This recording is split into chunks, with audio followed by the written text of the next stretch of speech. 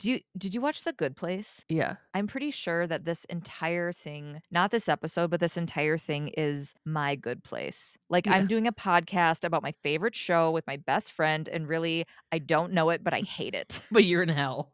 Yeah. Yeah. You're like, Jeremy Bearimy.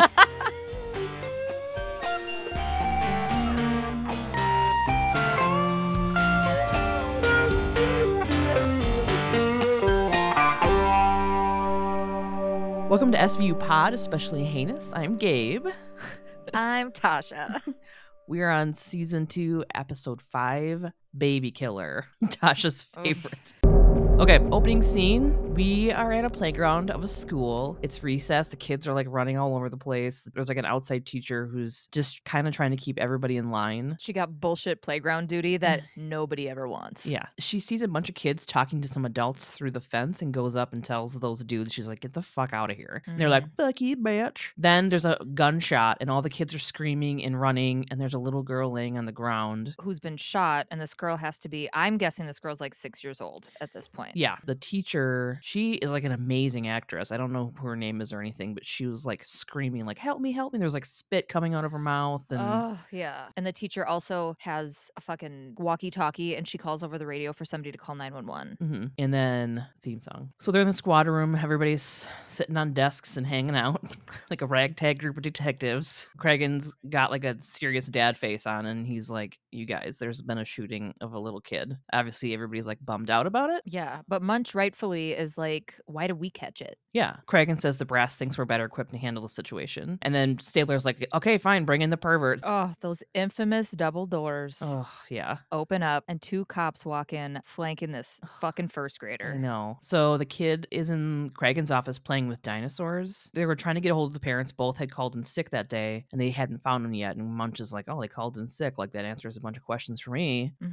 Judgy Munch. Yeah. But then, like, immediately, like, 2 parents run in and are like, oh my God, where's our son? We heard there was a shooting. Like, oh my God, tell me he's okay. They gave us the address to SVU, not the hospital. Like, is he dead? You know? And and Yeah. Benson's like, oh my God, he's fine. He's actually the shooter. And they were like, what? The way she said it when they came in, she's like, "Oh, sorry about the confusion." Like there was a delivery order mix up. Yeah. She's like, "Your son wasn't shot. He was Yeah. the shooter." Gasp. Could you like come with it any worse, Yeah. Benson? You get extra packets of ketchup and your son's the shooter. You're like, what? What? Is that bad? I don't know. They don't know where he got the gun. The parents don't have a gun, and he's only ever at school, his sitters, or home. And his sitter's name is Mrs. Strata. Okay, this kid is also 7 years old and apparently meets the cutoff to be able to be charged with murder. Cragen's like, we want to talk to him, but we can't talk to him until like we have your permission. We need you to like sign like a Miranda waiver. Yeah, they're like, whatever, hurry, that's fine. They also said that the serial number was filed off, but the dad's got no record or anything. So Toots is noting this, kind of saying that it would be unlikely that it would be his dad's gun because he's got 0 criminal history. So why would he have a filed off serial number on a fucking handgun? Right. You know, because those things usually go together. So Olivia brings the parents into the room with Stabler. So the parents were at the emergency room all morning because their youngest daughter was born with a respiratory problem. That's why they had called off work. Yeah, Munch, you dick. Yeah.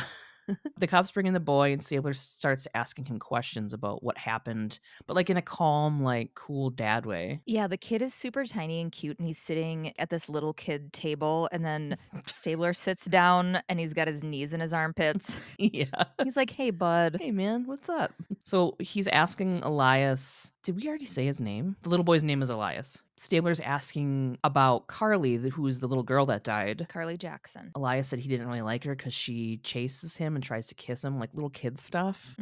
Stabler's like, what happened to Carly? Elias is like, she fell down because of the gun that I was holding. The dad pops up and is like, we need a lawyer. And Stabler's like, oh my God, that's totally fucking fine. We have a phone, but he has to stay with us. Like, call a lawyer. Like, he's in fucking custody. Yeah. So Cragen's like, Munch, you guys need to go check out friends, family, neighbors, and school and see where he maybe got that gun. So Munch and Toots go back to the playground, and the teacher that was from the beginning of the episode is there next to where Carly fell, and it's been turned into like this little memorial. It's got photos, flowers. Yeah. She tells Munch that Elias is a good kid who doesn't get in trouble, and when she ran to Carly, she saw Elias trying to ditch the gun in a trash can, and she just said that Carly was the sweetest little girl, and she seemed like a really good teacher. Yeah. She said that both Carly and Elias were, like, really good kids, and Yeah. she's like, "What did we miss? Like, what's going on?" So Benson and Stabler are then at the home of Dorothy Estrada. I think she's like a beautiful peach of a woman.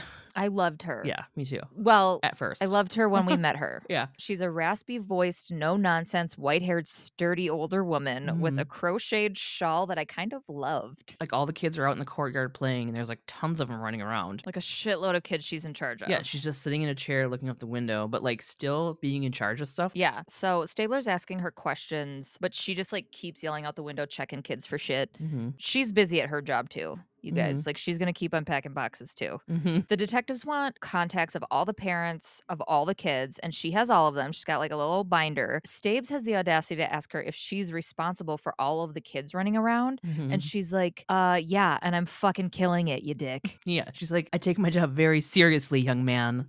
And I'm like, "Ooh, Stabler, take a seat." Mhm. So, cut to a little boy sitting at his desk being questioned by Toots. His name is Sammy, and he gives Toots an attitude, but I can only imagine the trauma that he's trying to process. Mhm. Like, he just saw one of his classmates shot Yeah, by another one of his classmates. I like how he gives Toots a little bit of attitude, and then Toots kinda starts raising his voice and getting a little bit of attitude and goes back and forth, and I'm like, "Toots, you're like 50. Like, this Right. kid's 7. Chill out."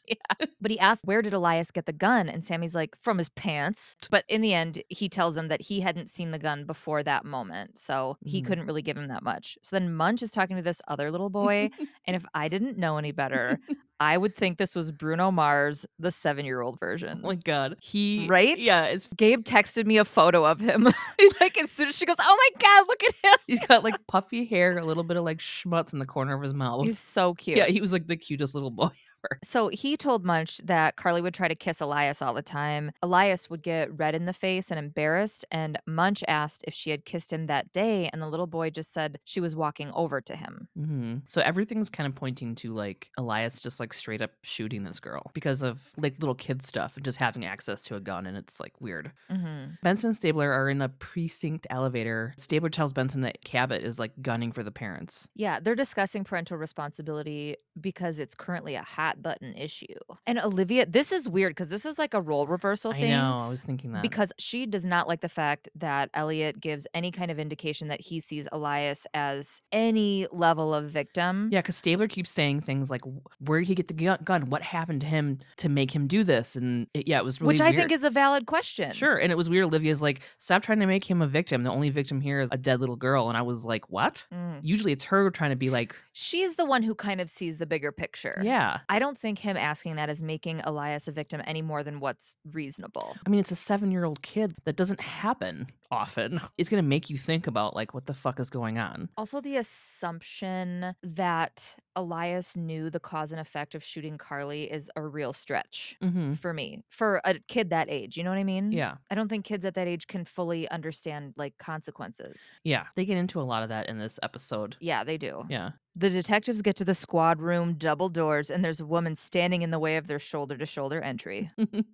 It's Sonia Perez. She is Elias's teacher. She's in the squad room and she's like digging through her bag and she's talking about classroom sizes and how it's fucking impossible to give kids the attention that they deserve because there's like way too many kids. And Yeah, she's over capacity in her classroom. what did you say? It was 32 is the top and she has 40 or some shit. Yeah. She says after 20 years of teaching, like nothing shocks her anymore, but then pulls out a drawing Elias did that looks like a man and a boy, and like the man is shooting through a pillow or something at someone with a Mhm. ponytail and camouflage pants. Mhm. And he drew that yesterday. And there's, like, blood everywhere. Yeah, which was like before he shot Carly. So, they're all like, "What the fuck?" Assuming Because Carly had a ponytail, so they're like, planning it out, yeah. yeah. So Cabot's having a heated discussion with the deputy DA. He says that they need to charge Elias with murder. This guy's on fairly often, and I never catch his name. Me either. Anyway, he's like second in command. He's Cabot's boss, okay? Mhm. He's the one who tells her like what she can and cannot do. He's saying that they need to charge Elias with murder, and Cabot's like,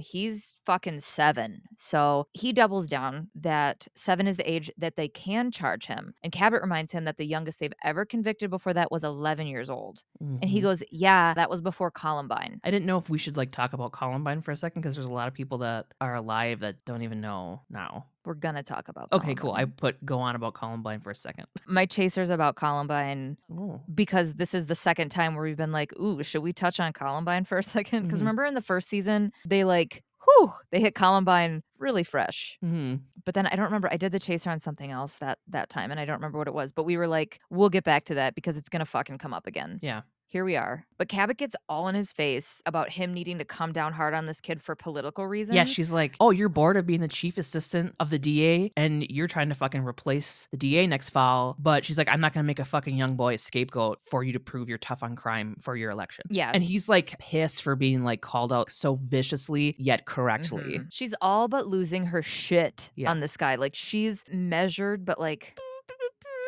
Yeah. she's about to fucking blow. Yeah. She's such a bad bitch. Oh my I god. just fucking love her. Yeah. But he doesn't bite in any of this, and he stays like gaslighty calm. You know that thing Mhm. where like you're on fire and then that the person stays super calm, and he's got the power in this situation. Like, she Mhm. has to do what he says. So he's just like, we have more than enough and we're charging him with murder. And the picture that Yeah. Elias drew gives intent. And Cabot's like, why not just transfer to Texas so we can execute him?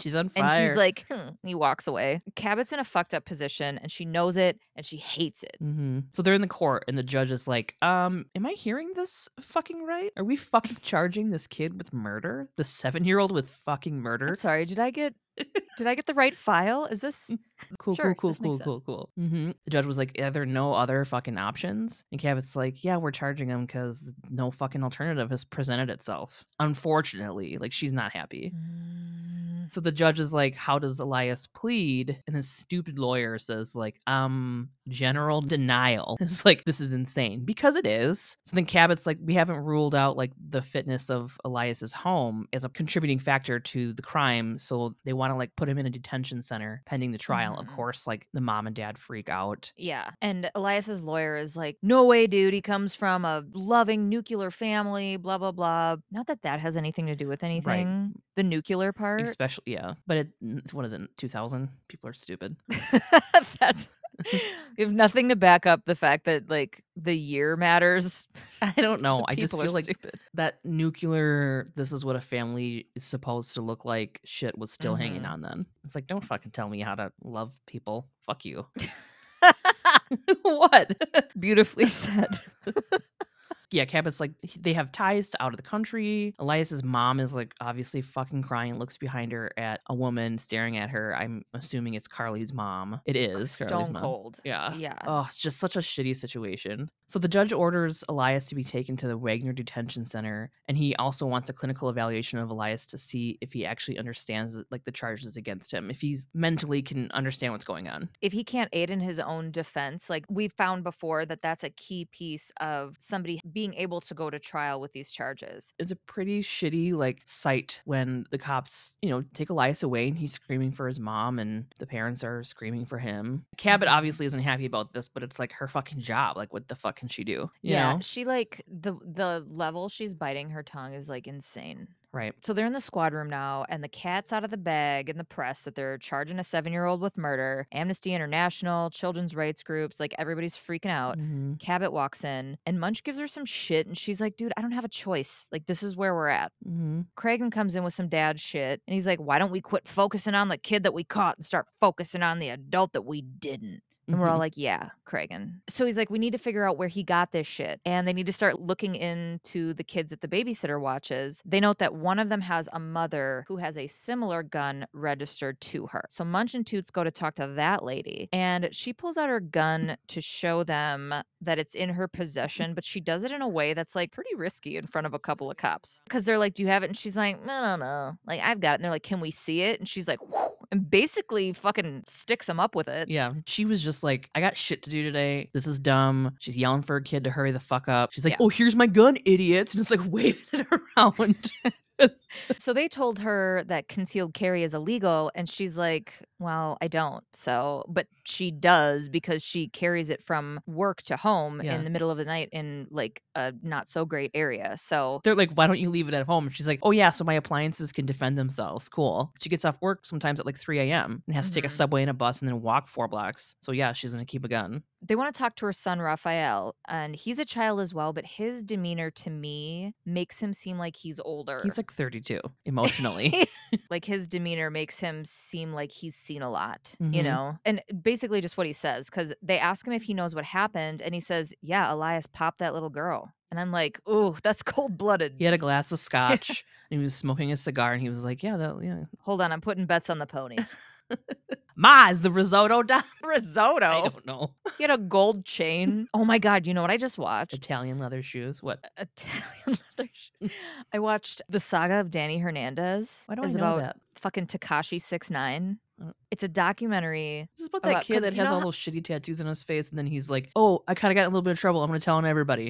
Okay, Yes. I haven't seen it, I don't know much about it except for, like, that little synopsis of it. It's a whole new world that I didn't know about, and it was super interesting. Hmm. And also, like, I kind of feel bad for him at the end of it, even though it wasn't painting him in a great light at all. Just because he was a narc? Or I don't know. I don't know really No, he anything. was like he was gonna get murdered, By but who? he's also like a hardcore troll, you know? Like, it was like trolling gone too far. I don't know what's going You on. you really should watch it. It's like, Probably not. I don't know, whenever you tell me that, I'm always like, "No, I don't wanna watch it," and then I watch it and I'm like, "Yes." Okay, so now they're at the precinct. I'm guessing they're in, like, the forensics ballistics area, I think? yeah, So this gun is, like, lightweight, compact, and hammerless. hair trigger. Yeah, Benson points out how easy it is to use. So the safety was tampered with. The bullet that came back from Carly's autopsy showed it was hollow point, and like there was an X that was like filed down by hand. And Benson's like, she Mhm. didn't fucking stand a chance. Yeah. So this guy, the fucking forensic guy, he compares bullets from a different murder of a 23-year-old, and it's from the same gun that was killed Carly. So there's Mhm. another body attached to this gun. Yeah, there was a 23-year-old that was killed the night before. Yes. Mhm. Bingo. Lead time, Yep. right? So the 23rd precinct, I'm guessing it's homicide? They're at homicide. It's murder house. And they're talking to the That sounds like captain. a really badass place to work. Or it sounds like a Halloween themed store. They're talking to a super New Yorkie cop, and he's like, Shorty Esposito was shot the night before he shot Carly. Wait, Mhm. no. Shorty Esposito was shot the night before last shot. Yeah, Shorty Esposito was shot the night before. You know, I'm saying it like a fucking Kennedy. I'm All I remember is he called him Shorty. shoddy. Shorty. Yeah. Anyway, he was shot the night before Carly was shot. Yeah, and then they call someone Shorty, like his name's His name's never mind. Shorty. No, Yeah. no, never mind. That was from the Tekashi 69 thing that I Oh watched. god. Cuz somebody's name was Shotty, and then they said something about a shorty, and I was like, "Oh, you guys." We're not But yeah, that's not this. we can't talk about that 6ix9ine guy for the rest of the I'm episode. It's not. too much. I need you to watch it though. I Okay. really do. I'll report to you Um, in a year and a half. please. Okay, so Shorty was dumped in an alley a few blocks from where Elias lives. The case is cold, and they were hoping Elias was the one who did it. Like, not hoping, but like thinking they were could close it. They were like, fingers crossed for the 7-year-old. So the ME makes the killer 4 inch taller than Shorty, so it couldn't have been Elias. And then Olivia asks if they want to swap fives, and I have no idea what that means. Did you get? Swap Yeah, she's 5s. like, "Do you want to swap fives?" And they like hand each other paperwork, and I have no idea what that means. Oh, I thought she said swap files. Oh, they did swap files, but I heard fives, and I was like, "That's some cop talk I don't know shit about." That was, like, an easy one, and I really, like, thought about it hard. I, like, paused and was like, "What does that mean?" Turn on your goddamn closed captioning. No. Okay. Well, we're just gonna keep running into this. So they're like, whoa, whoa, whoa, whoa. Crime scene photos. Shorty, the guy who was shot the night before, is wearing these gray and white camo pants, which is the exact pattern of the pants in the picture that Elias drew before killing Carly. What? Elias saw a moida. Now they're at a newspaper stand. Benson and Stabler are talking to the newsstand guy, showing him a picture of Shorty. And he's like, "Yeah, I've seen him on the block." They're like, "What does he do?" And he's like, "He likes long walks on the beach. I don't fucking know. I just see Oh, him." this guy was so fucking annoying. Yeah, he's like, I just see him around. Whenever he sees him, he's coming out of Nestor's, which is it's like a Yeah, grocery it store. looks like, yeah. It looks like a grocery store, yeah. Benson and Stabler pop in. So Nikki Crow owns the business. Nestor, I guess, was the guy that sold it to him a year earlier, and it's like a Mhm. religious supply store for the practice of Santeria. Yeah. He knows Shorty. Benson notes the chickens and that she's assuming they're sacrificial chickens. Mhm, And he's like, goes right into the legality of everything. mhm. And Stabler's like, whatever, dude, we're not the ASPCA. Like, it doesn't matter. Yeah, I feel like I remember there being a SVU that involved this. No, it was something else. Okay. Was it that Takashi 69 documentary? Yeah, it was. Oh, they show him a picture of Shorty, and he's like, "Yeah, I know him." And they're like, "Well, he's dead." So this guy is like a quote unquote priest. I'm not sure what, but Stabler's being kind of dumb.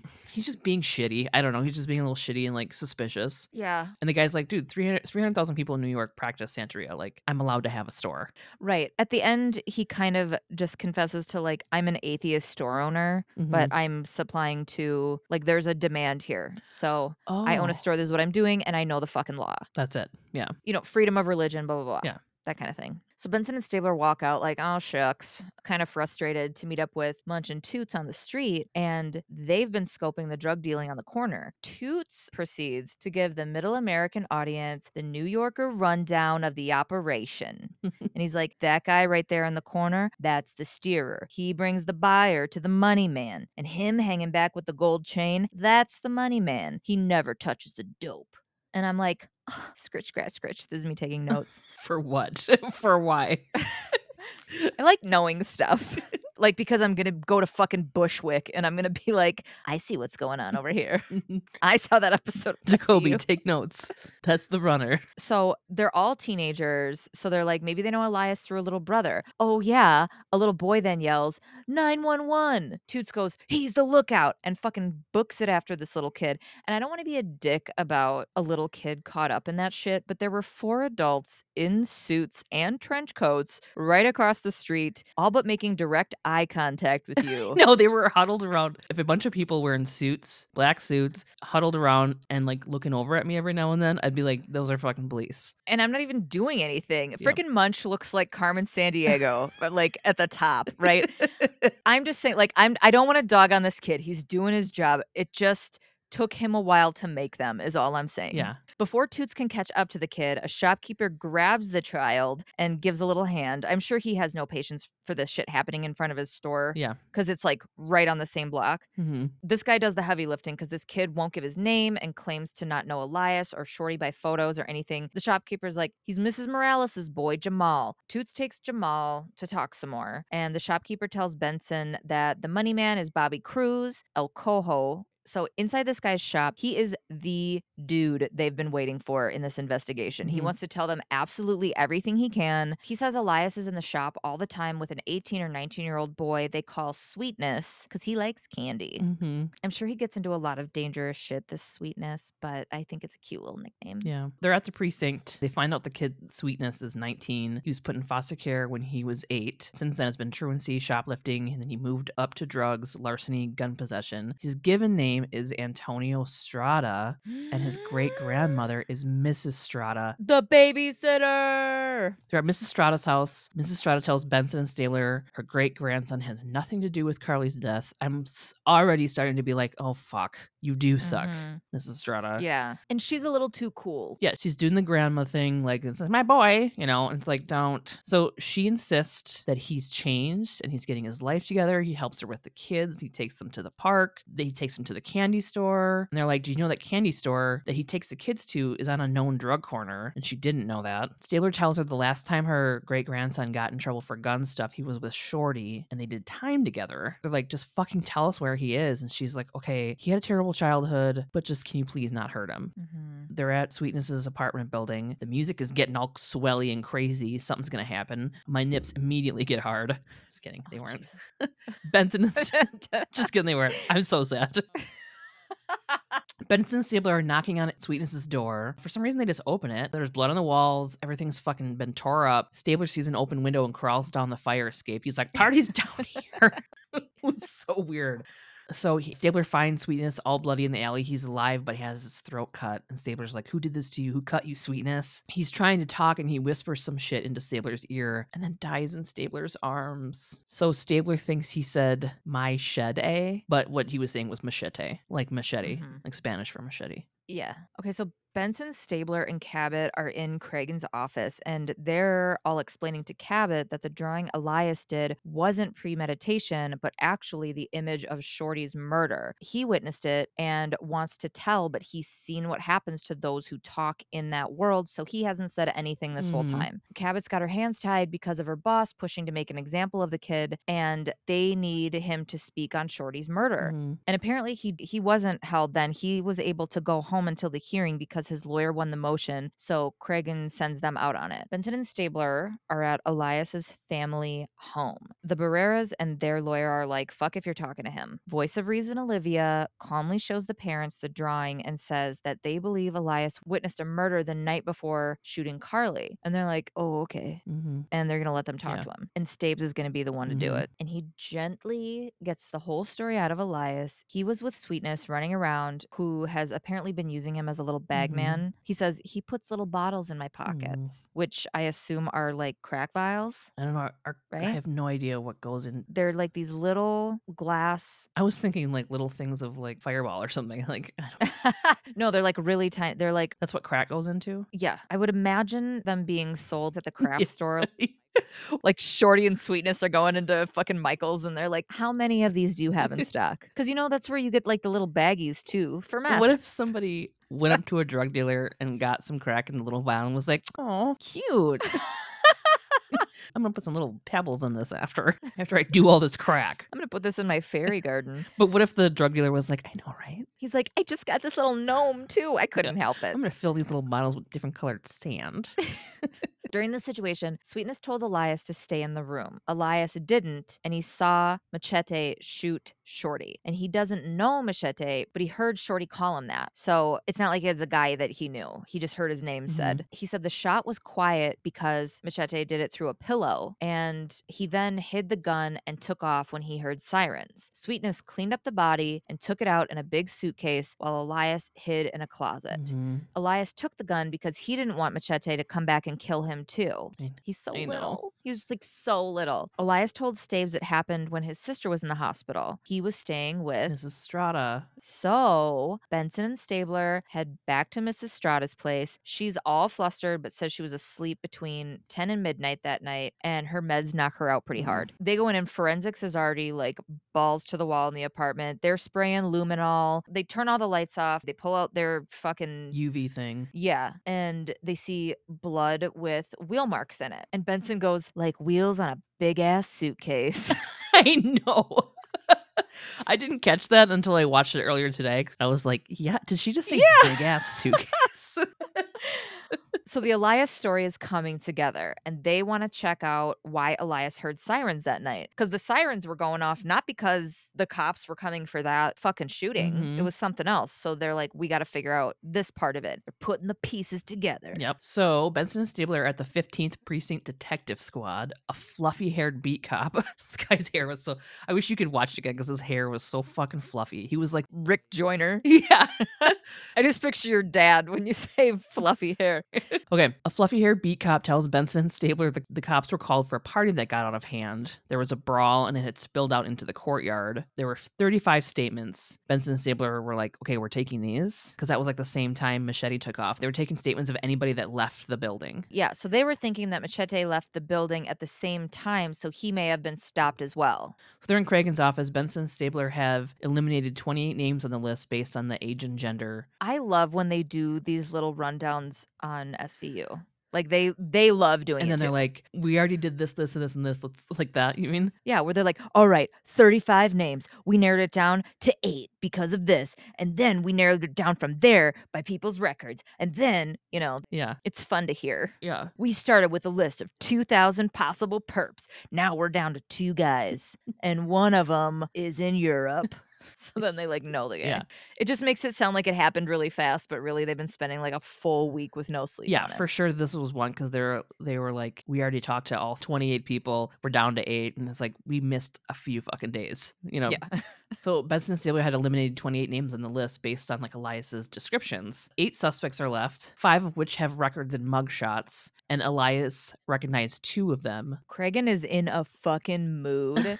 Yeah. Because he goes, unless I'm one of them, I don't know why you're standing here.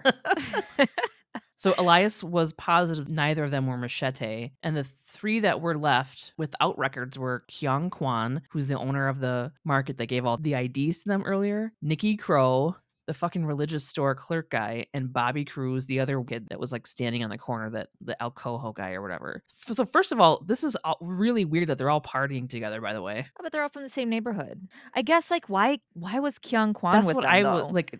He's, like, annoyed with everybody. He probably just lives in the same building. Yeah. Maybe he was, like, getting his mail, and he's like, "Oh, I hate that this party's going on. I'm making note of it just in case a cop has to ask me about it tomorrow." Yeah. So No, he came out of his apartment. He came out of his apartment because there was a party going on, and it was getting crazy, and then he saw the cops, and he's like, "I'm gonna tell them everything that I heard."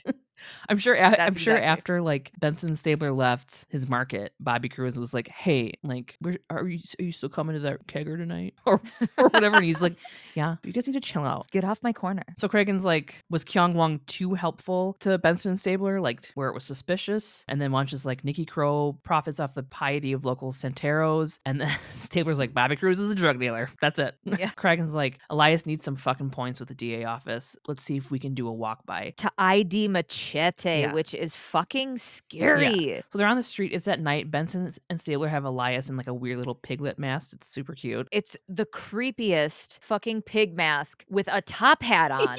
I thought it was cute. I thought it was Okay. horrific. It looks like one of those, like, Kewpies you would draw, Yeah, though. this is to cover his identity. They're gonna like it's nighttime and they're gonna like walk him around this fucking shitty neighborhood to see if they can ID Machete. But here's the fucking thing I have a problem with. His lawyer's with him, by the way. Mhm. Benson and Stabler have already talked to these people, so they're gonna know that fucking little kid with the pig mask on is Elias, and they know who Elias's lawyer is because this shit is all over the media and everybody knows about it. You would just think they would have gotten like some plainclothes cops to like Oh, make it yeah. less obvious that you know what I mean? Yeah. Oh, it was stupid. That is stupid. I didn't put all that 'Cause the together. first place they go into is to Nikki Crow's place. They already Mhm. talked to him. He remembers who they are, and they just have this little kid in tow. Yeah. No. "This is my son I'm taking out on dangerous cop stuff. Don't mind the pig mask." We're going to get a sacrificial chicken. Cool. It's like, don't mind the He wears a piglet mask because he's ugly as shit. It's The Purge tonight. I don't know if you knew that. Stabler's like, "Okay, squeeze my hand if you see somebody that looks like Machete." Yeah, so they're going into the Santeria shop. Nikki Crow comes out, and Elias immediately squeezes the shit out of Stabler's hand, and they send Elias out with his lawyer and go to arrest Nikki, Did you see the sweet the sweet spin move Stabler did? where he like hands off. Yeah. Yeah, it was perfect. So Nikki tries to bribe Benson and Stabler with a brick of fucking cash, Mhm. begging them not to arrest him. This is fucking SVU, dude. Not gonna work. Yeah, this is he's like, "Cost of doing business." And I'm like, "Not these cops, Nikki." That's right. But that worked out great because Stabes is like, "That right there is a Class B felony." Mhm, So now they can fucking hold him even if they can't figure it out for a minute mhm. because he just tried to bribe a couple of fucking Yep. cops. So, we're in the office of Dr. Elizabeth Olivet. "How much do you want?" "All of it." She's a child psychologist or something. She's talking to Elias. She's telling Elias that he's safe Mhm. now and Machete's in jail. They really need to get this fucking kid to talk. Mhm. Yeah. She asks him how he felt the day of the shooting, and he draws this like little picture of him being scared. He starts talking, and he says that he had seen Machete and those like dudes on the fence. So it was those guys that were talking to the kid. So I watched a second time, and you do see Machete in the way back. Mhm. He thinks that they came to hurt him, and he actually wasn't shooting at Carly. He was shooting at Machete. He's like, "What do you think's going to happen to me?" And then she says, "What do you think should happen?" Which I think is like a really weird thing to say to a 7-year-old. I think that in this kind of situation, they are trying to get stuff out like, you can't ask leading questions, and there's, like, a very specific way to talk to a kid to get them to talk Mhm. openly and truthfully, you know? So I do think it's a weird question to ask a kid, but I think that it's, Just how they have to go about it. like, how he will respond to it is gonna be very Yeah. telling. So he starts scribbling like red all around the person he thinks he's going to burn in hell. Yeah, and I want that one super confident, expensive lawyer from a couple episodes ago to pop his head in and go, "Hey, kid, good news, there is no hell." Oh, yeah. So Cabot's back at the office of her boss, Charlie Phillips, or whatever the fuck. Chief Assistant DA Chuck Phil. Old Chucky Phil.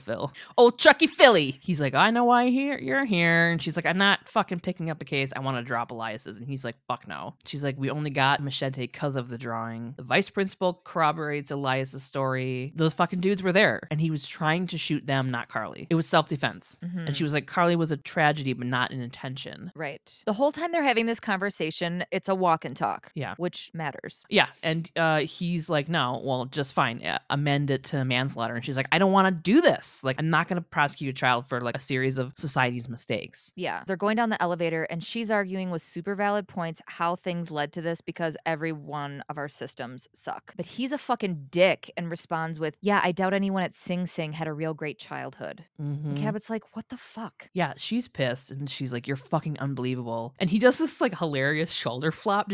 I think I sent it to you. I didn't. You sent me like a short clip of it and you're like, look at his little shoulders. He like does this like, no, like throws his shoulders back and he's like, I'm second in command and I have the DA's full support in this. Someone needs to be held responsible because that's what the people want and it's not about what's right. Yep. So he goes on stage. All the media that exists is there. This is like at the end of their walk too. Like they're like she's walking into a trap is what's happening. 100%. Yeah. So he says to them that he's placing full authority into the worthy hands of a person who has been intimately involved in every aspect of the case from the beginning and fucking walks over to Cabot. Oh. And throws her under the bus. Yeah. Where they're in the squad room and everyone's watching on TV. They're all like, what the fuck, CADA Chuck Phil? Munch is like, he fucking hung her out to dry, dude. This is not a word I've ever used, but the only one I can think of is she is fucking gobsmacked by this announcement. And she goes through the motions of stepping up to the podium and trying to take it on, like answering fucking tough questions. Either way, she loses. Yeah.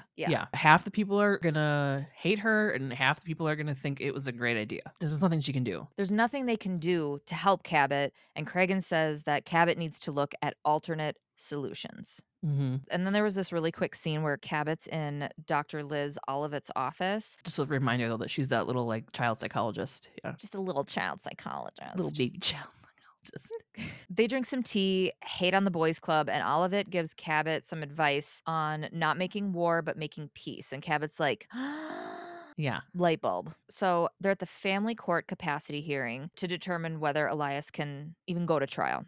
Both state examiners say that Elias is competent to stand trial. He understands right and wrong. He also understands the roles of everyone in the court process, which bullshit because I don't even understand everybody's roles. Dr. Olivet is then on the stand and agrees that those assessments are true, but she doesn't believe that he was aware of that when he pulled the trigger. And the defense is then done with their questions. Cabot gets up and hands Dr. Olivet Elias's drawing of himself scared in fiery hell. And I don't want to take away from the weight of this moment, but they show the drawing and it's a glass of orange juice situation because the person has more hair, the fire squiggles are bolder, the continuity was destroyed for me, and now I don't care about what happens to this kid. Yeah, I noticed that too. I'm gonna post the pictures because it's clearly two different drawings. Clearly, it's the hairline. Come on. Oh my god, the eyes. They were like Elias. I watched him make circles, and these ones were like squigglies. I was like, "This is bullshit." Electric chair. Put this kid in electric chair. Okay, sorry. If they don't think that we're gonna see it, we're gonna see it. And we know Elias is the shooter. Elias is fucking Nikki the Santeria store owner, and he unzips and outsteps a 7-year-old boy. Oh my god. But then he unzips and outsteps a tiny dictator with a cigar and a white suit. Wearing a pig mask with a top hat. It was him the whole time. It's a piglet wearing a top hat. It is Pig Monopoly guy. That's who did it. And then unzip that, and it's 3 chickens. And they all go for Tasha's face. Okay.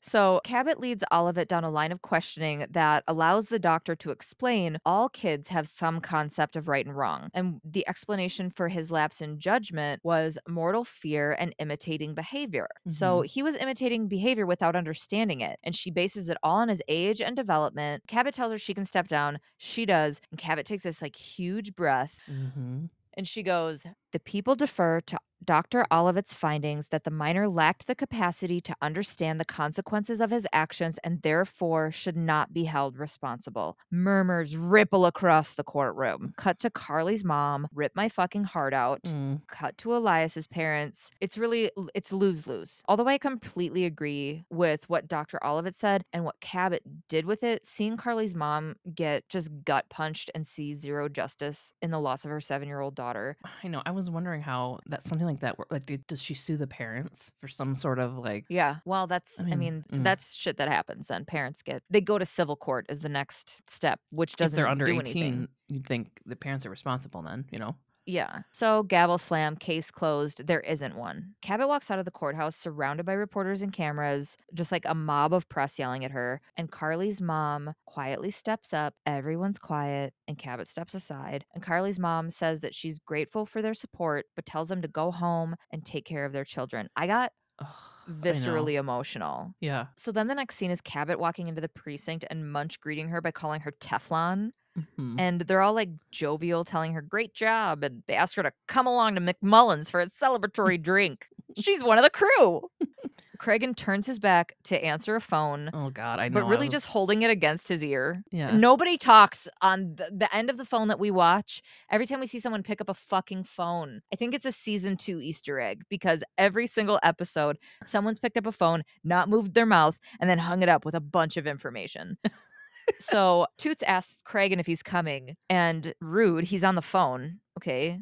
Tutsuola. But Cragen just like his back still to camera. He slowly hangs up the phone and hangs his head. And I'm like, oh, fucking great. Yeah, I know. I was like, "What happened? What the fuck happened?" I'm like, I doubt we're going for beer and cheese curds now, guys. So Benson and Stabler pull up to the scene. Fucking Elias was trying to play ball with some kids in the neighborhood and he was shunned and was walking away alone and he was killed by a 12-year-old named TJ, a neighbor. So TJ's a little kid too, and he's being drugged to a cop car and he's yelling, "You can't kill a sister and get away with it." And Benson's like, "The cycle continues." And Stabes is like, "Welcome to the Gaza Strip." I didn't understand that. I didn't either.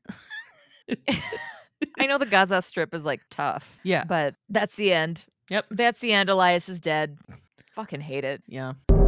So, because this episode mentioned Columbine, that's what we're going to talk about. Boo. Just kidding. I'm excited to Yeah. hear about it. Last time Columbine was mentioned, we took note of it and we were like, this will be brought up again. So, like, we don't need to do the chaser on it. I don't remember what I did the chaser on that episode, but we were like, we're going to cover it at some point.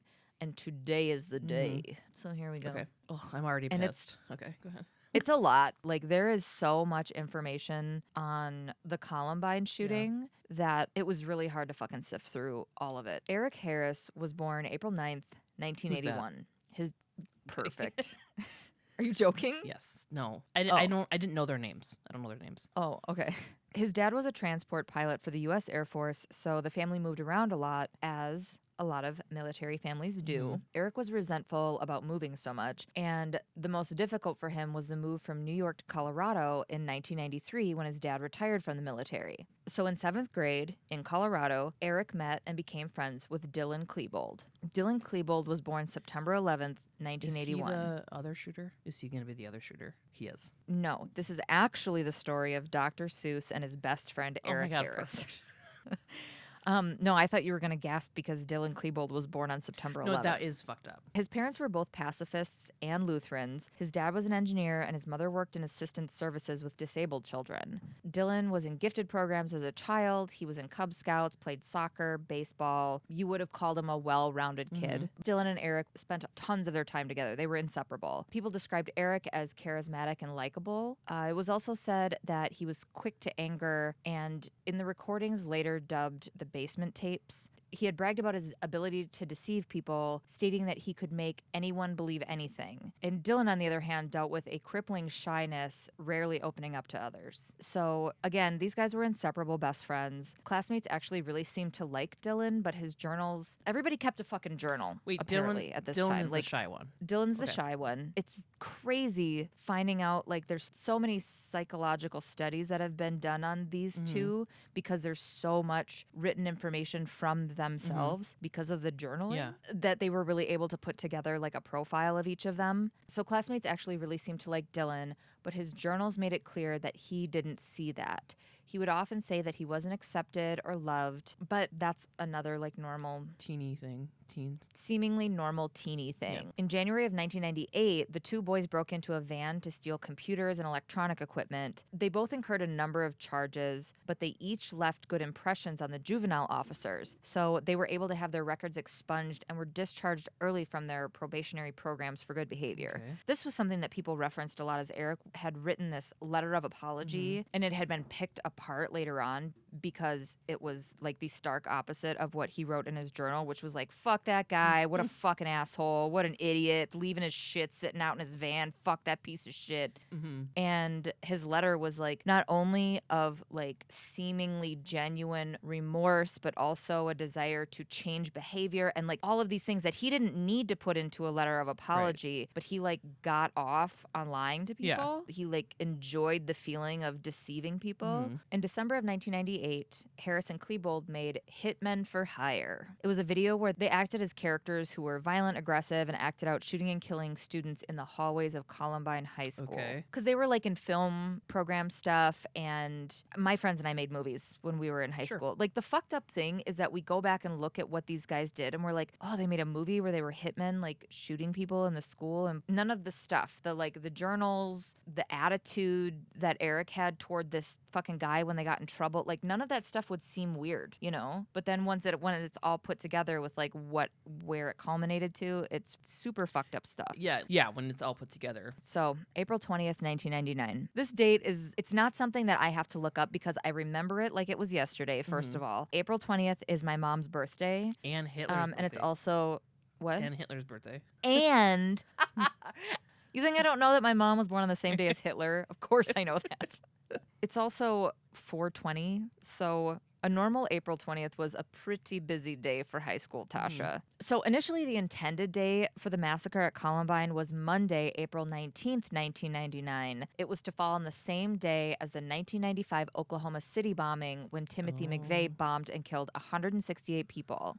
At this time, school shooting wasn't a term that we all knew yet. It wasn't the first, but at this point, it was the most deadly, and it was also the first to play out on live television. There were also the infamous basement tapes. Between the days of March 15th to April 20th, 1999, the two made a series of videos detailing their plans and discussing their reasoning. There are detailed reports on these tapes, but they were destroyed in early 2011 because everyone decided that they don't need to be seen or heard. Why? But they are transcribed, so you can read all of it. Why would they fucking destroy those? Ultimately, they were like, yeah, that would probably be really shitty. We don't need their fucking video manifesto to be out here, because that's the thing, is they want to be heard.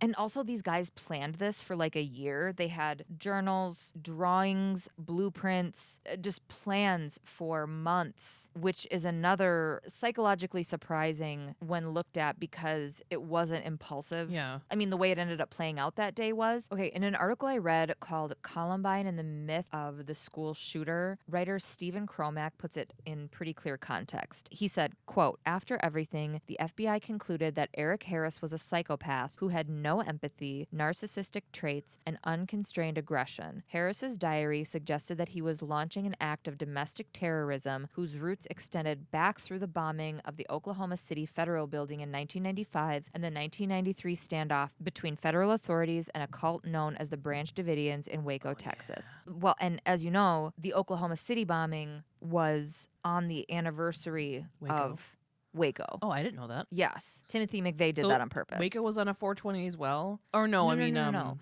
April 19th. Yeah. Whoa, I didn't know that they all... April 19th, 1993, and then Oklahoma City happened April 19th, 1995. Dave Cullen is the journalist who spent over 10 years studying Columbine. He wrote, quote, in his journal, Eric would brag about topping McVeigh. Oklahoma City was a one-note performance. McVeigh set his timer and walked away. He didn't even see his spectacle unfold.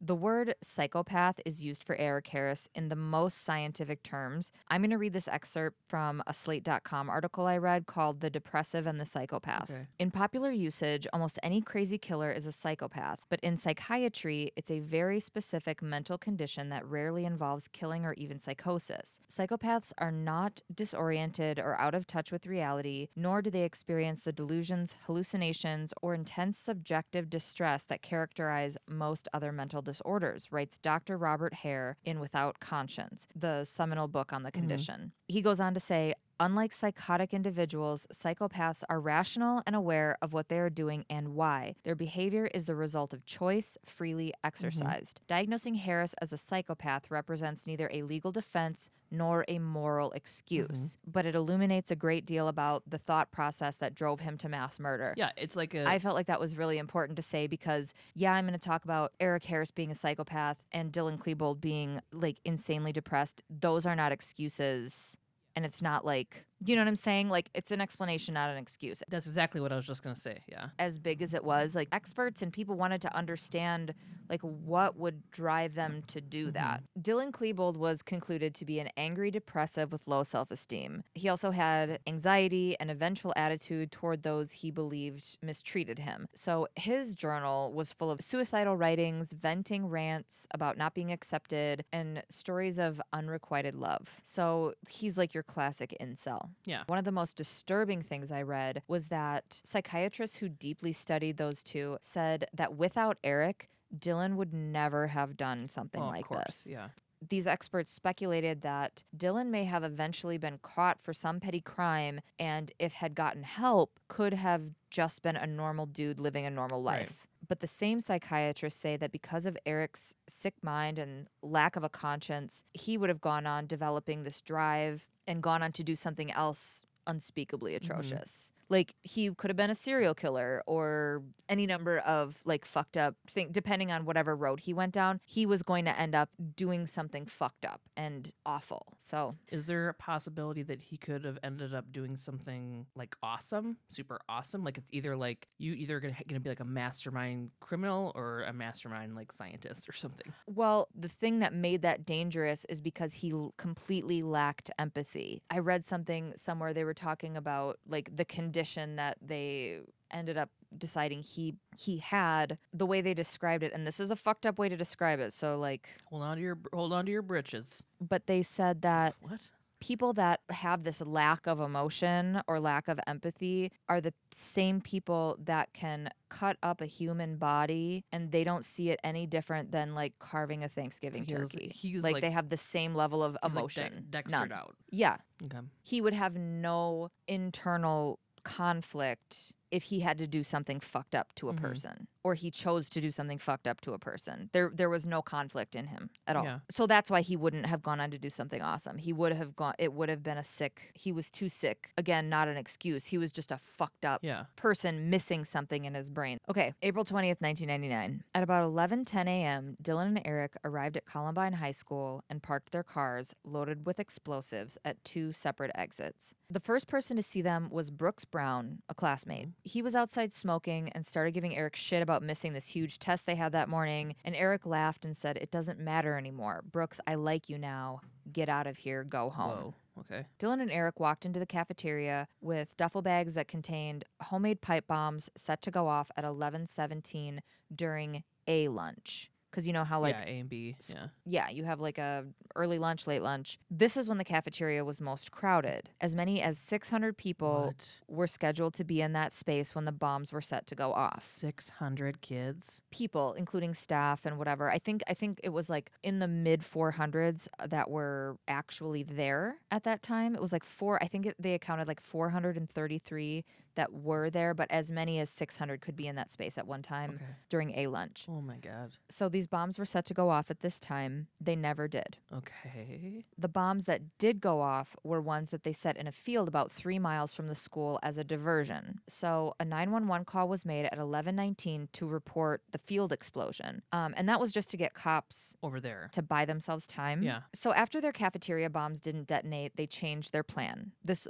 from here on out, it's completely different than what they were originally planning. First, they set the bombs that they had in their cars, and then they headed back to the school with 2 sawed-off shotguns, a 9mm semi-automatic carbine rifle, and a 9mm Tech DC-9 semi-automatic pistol. You know, they thought they were fucking Doom. Right. You know? Yeah. They played that video game a lot, and they were, like, just decked out with ammo Yeah. and shit.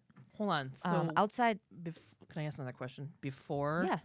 Before that, what was their plan? They were just going to blow up and then not shoot people, or just blow up? Their original plan was to blow up the school during lunch with a concentrated group in that room and then sit outside and shoot any survivors attempting to flee the school.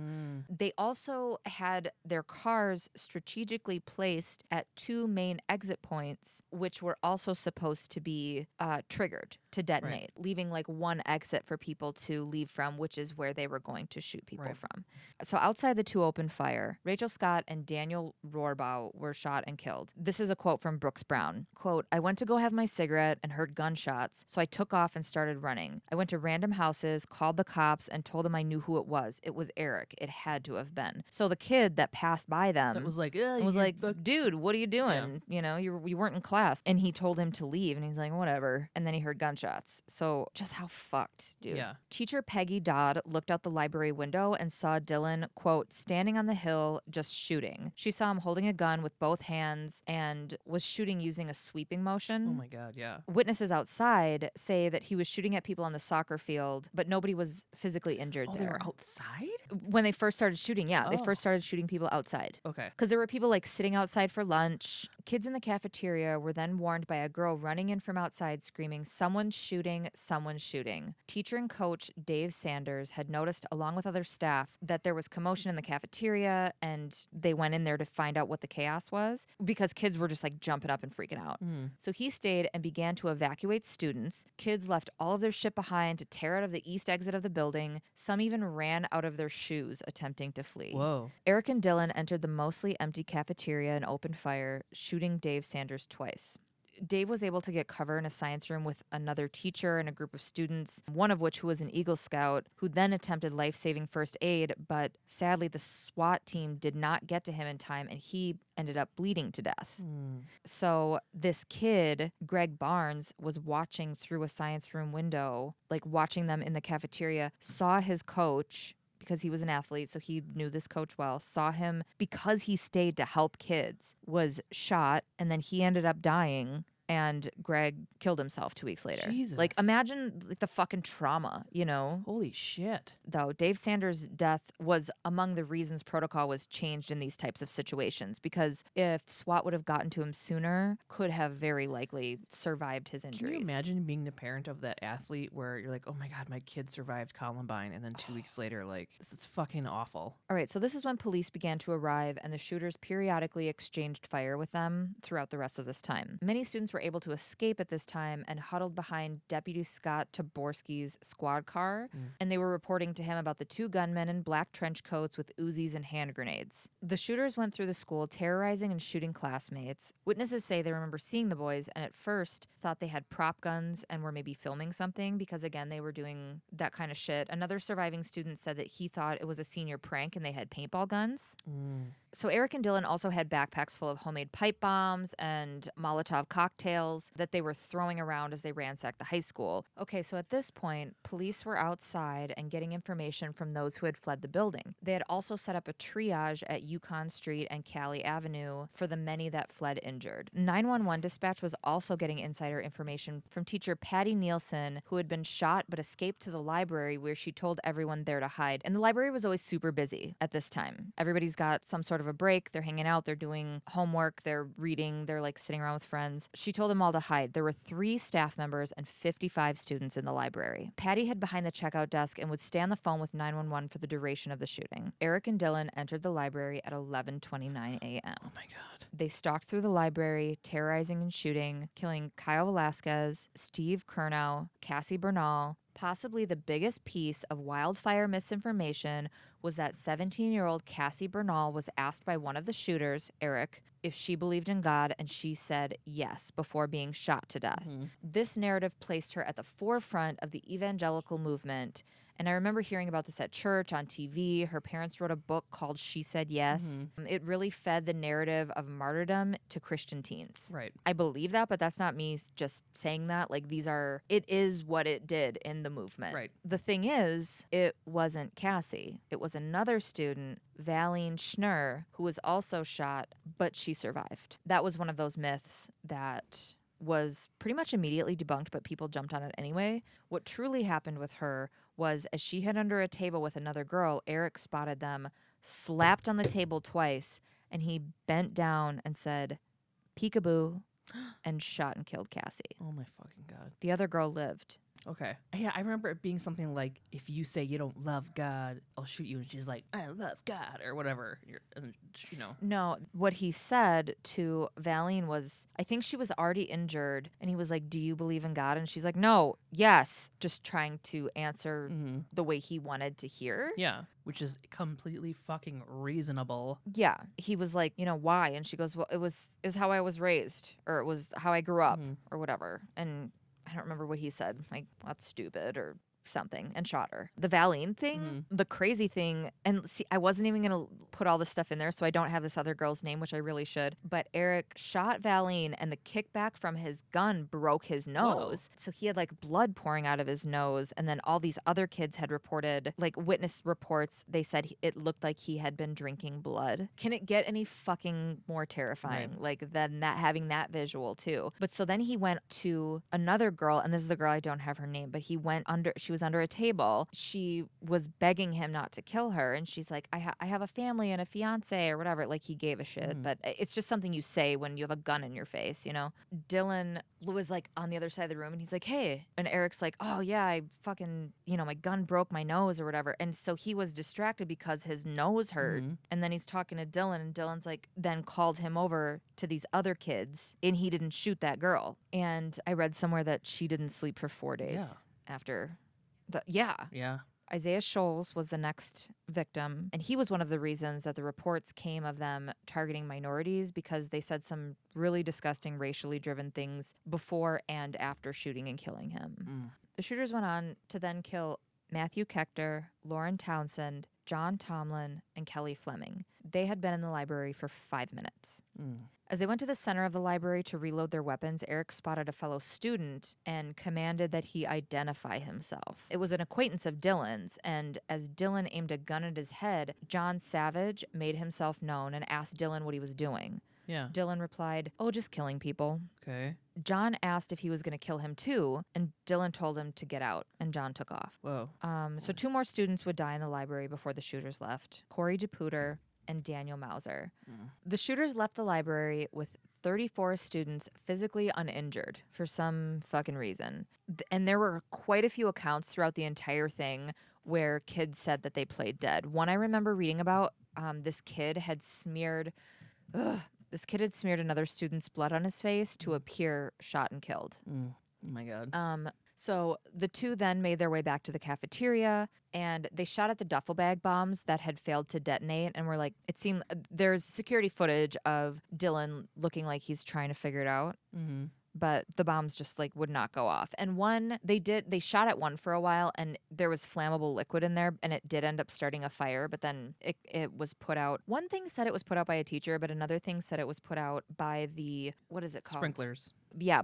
A student hiding in the cafeteria heard one of them say, quote, "Today the world's going to come to an end. Today's the day we die." The Denver SWAT team arrived at 11:49 and received authorization to enter the school. A few minutes later, the entire country would know what was happening in Littleton. Live news coverage started, and I remember the teacher rolling in one of those TVs on a cart, and we turned it on and watched all of the live news coverage. Kids running from the building, huddled behind a cop car during the standoff. Like, these are images that I remember. I remember that one guy climbing out of the window. Yeah. Yeah. I remember being confused about what I was seeing at first when we were starting to watch it, and people were like, somebody's taken people. They thought it was a hostage situation at first. I don't even remember when they were like, it's students that are doing this. The bell rang after this class was done for us to go to our next class, and we would walk in there, and there would be a TV in the room, and we would just continue to watch. Like, we Mhm. watched the footage and talked about what was happening for the rest of the school day. Like, that's how we Mhm. spent the day at school. Yeah. Like, I just remember people sitting on tables and desks and just like, you're not doing schoolwork, so kids fuck around. Nobody was fucking off. Right. Like, I can see the images of the kids crying and screaming and hugging, and there was, Yeah. like, moments where I was like, "Should we be watching this?" Mhm. The next day at school was one of just, like, straight mental health maintenance, Mhm. and they had counselors available for all of us because we were all fucking scared. Mhm. And for months after that, we went on to receive bomb threats, run drills, like, they were scared of copycats happening, Mhm. and we didn't have anything in place for something like this to happen. Yeah. Marilyn Manson was dragged hard Oh, that's for right. influencing these guys, which wasn't a thing. Like, all these goth kids got looked at extra sideways, and it's like, let them just be weird and artsy, you know? Yeah.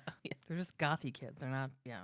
Let them Yeah. be. They're not doing shit. So back to Columbine, although SWAT arrived at 11:49, they wouldn't begin entering until 12:06. And it was later determined that right about this time is when, after re-entering the library, shooting out windows and exchanging gunfire with police, the two shooters sat down and killed themselves. Mm. Now that was like at noon. At Okay. 4:30 in the afternoon, Eric and Dylan were found by officers with fatal self-inflicted gunshot wounds to the head. Mhm. SWAT began slowly sweeping the school for survivors. In some cases, kids recall it taking extra coaxing from SWAT since the team came in all black combat boots with big ass guns trying to retrieve severely traumatized people. Yeah. Fucking, I cannot emphasize enough how insane that shit is. Mhm. And, ugh. And people are lying underneath their dead friends, hoping that they're thought to be dead, you That's know? so fucked. That is so fucked.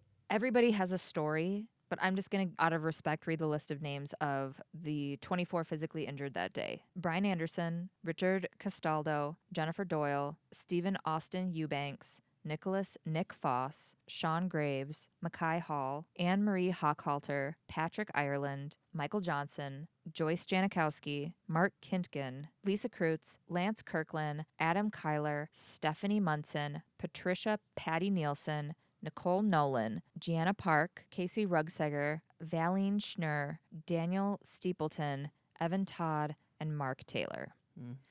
So here's some misinformation that was reported. One, that Eric and Dylan were members of the Trenchcoat Mafia.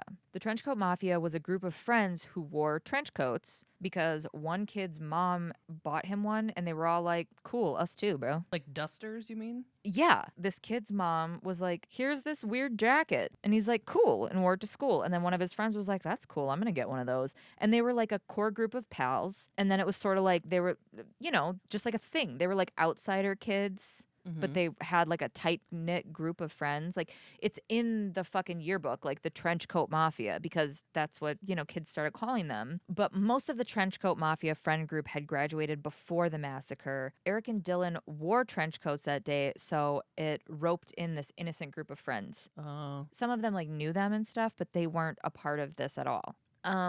Misinformation piece number 2 was that they targeted popular jocks, people of color, or any other group. It was a long time narrative that they went in with the intention to target jocks, Christians, and minorities, but Hmm. it's been declared untrue for a few reasons. The extensive writing and videos that the two had made in the months prior planning of that day, these things were never directly referenced. There were, however, plenty of shitty things said about quote unquote Christian bitches, Mhm. and they used the N word in reference to classmate. So once the plan changed, like, they did go into the library and demand that everybody with a white hat stand up, which at Columbine at the time, that was like athletes did that. Mhm. You know how it's like, we all, I'm trying to think of something that like a group of young people do. Like on Wednesdays we wear pink or whatever. It Yeah. yeah, exactly. Jocks wore white hats. And they were like, everybody with a white hat stand up. Nobody fucking So moved. were they not going to kill themselves, but then the plan changed so drastically? Or do Everything people not I know? read made it sound like they had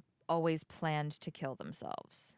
Okay. There was no exit plan that I had seen. Like, if that would be like, I'm saying it with like 95% certainty because it's possible, but I don't think so. Okay. Okay, so Eric specifically had this plan in mind, this like huge bombing plan in mind, because he wanted to become more infamous than he wanted to become more infamous than Oklahoma City mediocre cis white male loser Timothy McVeigh. I mean, those are the ones that are always fucking blowing shit up and killing people, so Oh my God. Just the blandest fucking cream of wheat if motherfucker. if we're gonna be going by like stereotypes and being afraid of stereotypes, I don't know why people aren't the fuck afraid of white guys. I mean, I am. I am, yeah. But like they do all the bad stuff. Anything with a dick is I terrifying know, to me. yeah. The initial plan was not to target specific kids. There were multiple occasions on the basement tapes where they call out fellow students by name. Mm-hmm. So, another myth about Eric Harris and Dylan Klebold is that they were isolated loners. Nope. They both had a lot of friends. They both engaged in school activities, out of school activities. They worked part time jobs with some of their buddies at a pizza shop.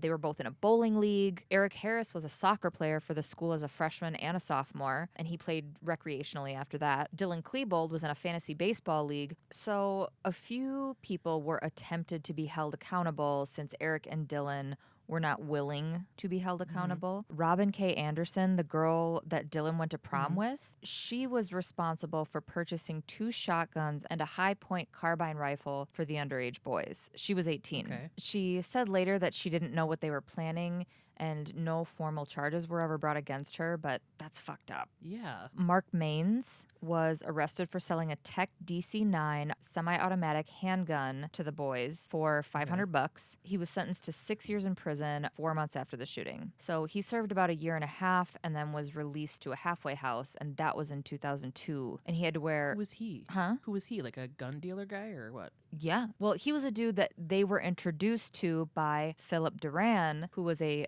graduate of Columbine and worked at Blackjack Pizza with Dylan and Eric. He sold it to them illegally, maybe? Well, yeah, they were underage. Oh, yeah. But Philip Duran was the kid that they worked with at the young adult that they worked with at Blackjack Pizza. And he introduced Dylan and Eric to Mark so that they could get the gun. And Philip, he had younger siblings at Columbine during the shootings. Oh my God. And he pled guilty to charges for some level of facilitation for the introduction to Mark and received a 4.5-year prison sentence in 2000. Okay, so I don't get why this chick didn't get charged with anything. Philip Duran was paroled after 3.5 years. I don't know. Maybe she had a great lawyer. I know she bought 2 guns and gave. I have no idea. And one guy got charged just for like facilitating, like people meeting each other. Then they knew what was going on. I mean, come on. Yeah, I don't know. Weird. That's a good question that I didn't think of when I was reading all this shit. And finally, Chris Morris, who was a friend of the boys, he had also attended Columbine and worked with them at Blackjack Pizza. He was handcuffed at the scene and detained for questioning, but then he was later released. But he was just a good friend of theirs, and he was super vocal about his hate of the school before the incident, which normal teenage shit. And Chris was a member of the Trenchcoat Mafia. Again, they weren't like pals with everybody that was considered Trenchcoat Mafia. And it's easy to hate on these people, but also it's like insanely fucked up to think that they have to live with that, like their participation in it, like not knowing the gravity of what they were gonna do. You know what I mean? Yeah. Like, I'm not saying that none of them knew anything, but it's very possible that they didn't. And then they just, again, it's just like that weird butterfly effect of like, if I wouldn't have participated, maybe something would have gone down a different road or whatever. I know it's not remembered as like a good movie, but I really liked that movie. What movie? Butterfly Effect. Oh, me too. No, I like It's super it's like great. there's so many like unfinished threads, but Yeah. I don't care. I'm like, no, like the Amy only- Smart, you don't have to do that. It's like what is it? Like the only way he can make sure none of that stuff happens is if he like wraps the umbilical cord around his head in his own uterus or whatever. or is that the second one? I don't know. I didn't see the second one, but the first one he just like went up to the girl at the birthday party the first time they met, and he's like, "Get away from here! I'll kill your whole family." And she's like, "Jesus." She went and lived with her mom. I haven't seen it in a while. I think I have it somewhere. Okay, so apologies were made by the Harris and Klebold families to the victims sometime after. Some expressed that they felt a more genuine energy from the Klebolds. Dylan Klebold's mom, Sue, is now an author and an activist, and she gave her very first interview 17 years after Columbine happened. So following everything, wrongful death suits were filed against the county and the shooter's parents. A bunch of suits were settled. Multiple suicides by parents of victims and survivors themselves followed in the years after the massacre. God damn. Many of the injured survivors were left with lifelong physical harm. Let's not even hit the psychological harm that they and many others undoubtedly experienced. So, if you go to our website, svupod.com, and check out the source material under this episode, you can get so much more in depth with interviews with the survivors, their stories, books they've written, and shit that they advocate for. Go support them. Because of what happened at Columbine, the U.S. Justice Department and other Fed agencies would partially fund a new program called ALERT, Advanced Law Enforcement Rapid Response Training, because active shooter is a term that we unfortunately are very familiar with today, but at the time, police protocol was very different because that wasn't a thing that everyone was familiar with. They'd go in, set up a perimeter, and then methodically go through and clear each room. Now they go in with very particular formations and head directly toward the sound of gunfire. School shootings have become almost commonplace now. We're desensitized to them. 100%. I remember thinking at the time of Columbine, like, wow, this is definitely going to change gun laws. I could go on and on and on about this shit. But the thing that happened immediately following Columbine, they enforced some tougher purchasing restrictions, which were put in place in Colorado as a result. But our gun laws in this country are still fucked. There are still mass shootings. There are still school shootings. There are still fucking angry 17-year-olds that have access to semi automatic weapons. Okay. Yeah. Next week, we've got episode 6, non-compliance. A woman is raped and murdered, and a man is stabbed in a local store.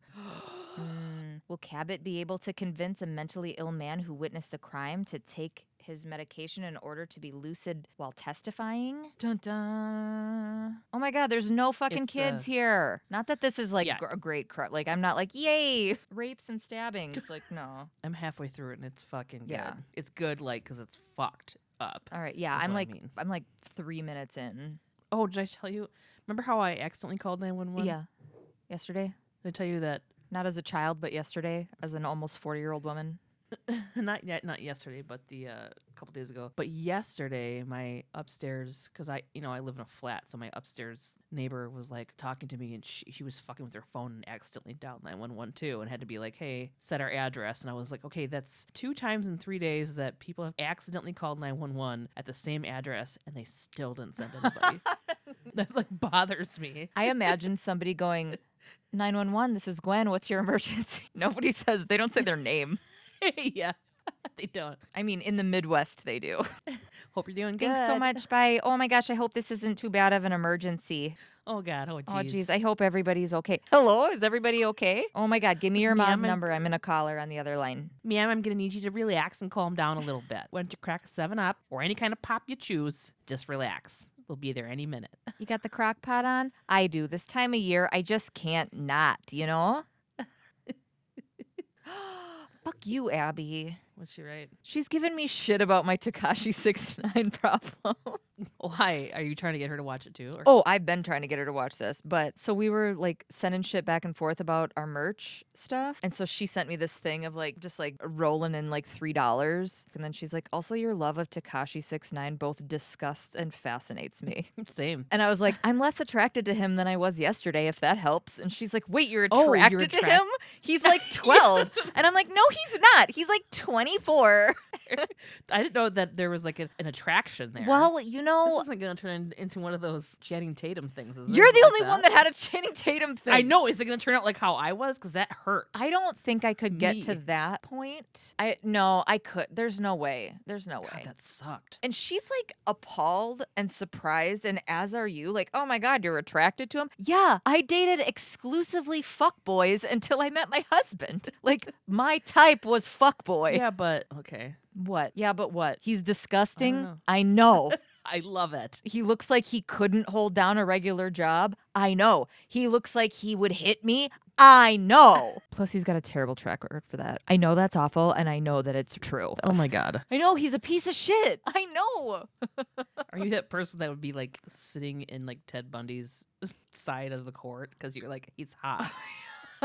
That would be me in the 70s. For sure. Wait, Yeah. when was Ted Bundy? I just picture him in like a Skoda turtleneck. Yeah, well, he always had like women would like part their hair down the middle because they know that he liked Yeah, that was 70s. Yeah. What a fucking crazy world that happened. That people were like, I want to fuck Ted Bundy. I wanna fuck Ted Bundy. Like, first of all, I didn't think he was attractive. I mean, he didn't I didn't either, but I think that's, like, for every a serial killer, maybe, I guess? he's hot for a serial killer. I'm into it. I don't even know how to, like his eyes were, like, really weird, close Yeah, he together. had crazy eyes, but it was also, like, I didn't find people attractive in that time period. You know how, like, every time period has a look that is considered like, we kind of are Oh, conditioned to believe is more sure, attractive? yeah. Like, dudes in the '80s, find me a hot dude in the '80s. I'll wait. Yeah. Like, Burt Reynolds on a bearskin Yeah, rug, I was I'll take it that's what I if was I'm, thinking. like, in the '80s. Tom Selleck, though, man, he's always been fucking hot. It's the dimples, Tom Selleck. If I have a choice between Burt Reynolds in his heyday, fucking Tom Selleck in his heyday, or Tekashi 69 right now, I Dude, know, post dude. snitch at his mom's house with an ankle bracelet on, I would take that. Burt Reynolds' heyday was, like, Deliverance times. Oh my God. Best little whorehouse in He was Texas. hot in that and did Deliverance, which was weird. One time I watched Deliverance and Sling Blade back to back and cried for like 2 days. This is the thing. I was just thinking about this Deliverance thing. I keep watching movies in doubles that I shouldn't, that I don't realize that I shouldn't. Like I watched Brokeback Mountain and then Milk. You know what I mean? And I was like, this is the worst day of. I'm gonna hurt myself. Why don't you watch Where the Red Fern Grows and Old Yeller Mm-mm. tonight? No, go fuck yourself. Are you trying to get me to kill myself? We're in the middle of a pandemic. I'm on a thread as it is. How dare you? Oh shit. I gotta go. All right. Okay. That sounds good. Follow us on all social media at SVU Pod. Email us at svupod@gmail.com. You can also go to our website, svupod.com, where we have merch for perch. Merch for purchase. Merches for purchase. If you have a small startup podcast, hashtag Little Bit Loud. And if you're looking for small startup podcasts that you might not find in a regular search, Follow # little bit loud. Do you think they call it hashtag because it looks like hash browns? obviously, Oh, really? no. Oh. I'm not going to fight anything new that comes my way anymore, by the way. What are you talking Because when about? hashtags first came out, when it was like first being a thing, I'm like, that's fucking stupid and embarrassing for anybody who uses it or says it or anything. Mm-hmm. And I'm like, hashtag blah, blah, blah, hashtag blah, hashtag best friends, hashtag blah. Well, it's so good because you can like, it's such an easy I way to understand like, it now. Yeah, it's an easy way to find I stuff. just felt like a fucking old lady. I'm like, I'm not going to use that ever. Just like me in high school where I'm like, I might go to typing class, but I'm not learning the internet. The computer bus is here, but I refuse. Computer. Oregon Trail, here I come, but I'm not gonna like it. Tasha got typhus. Okay. All right. I'll talk to you later. I got to go up there for John. All right, love you, bye. Love you. Bye. I'm not gonna. You get Oh, it. great. This is terrible. Thank you. Oh, I love you. I love you. I have all of that. Where did I put it? Did you check your butt?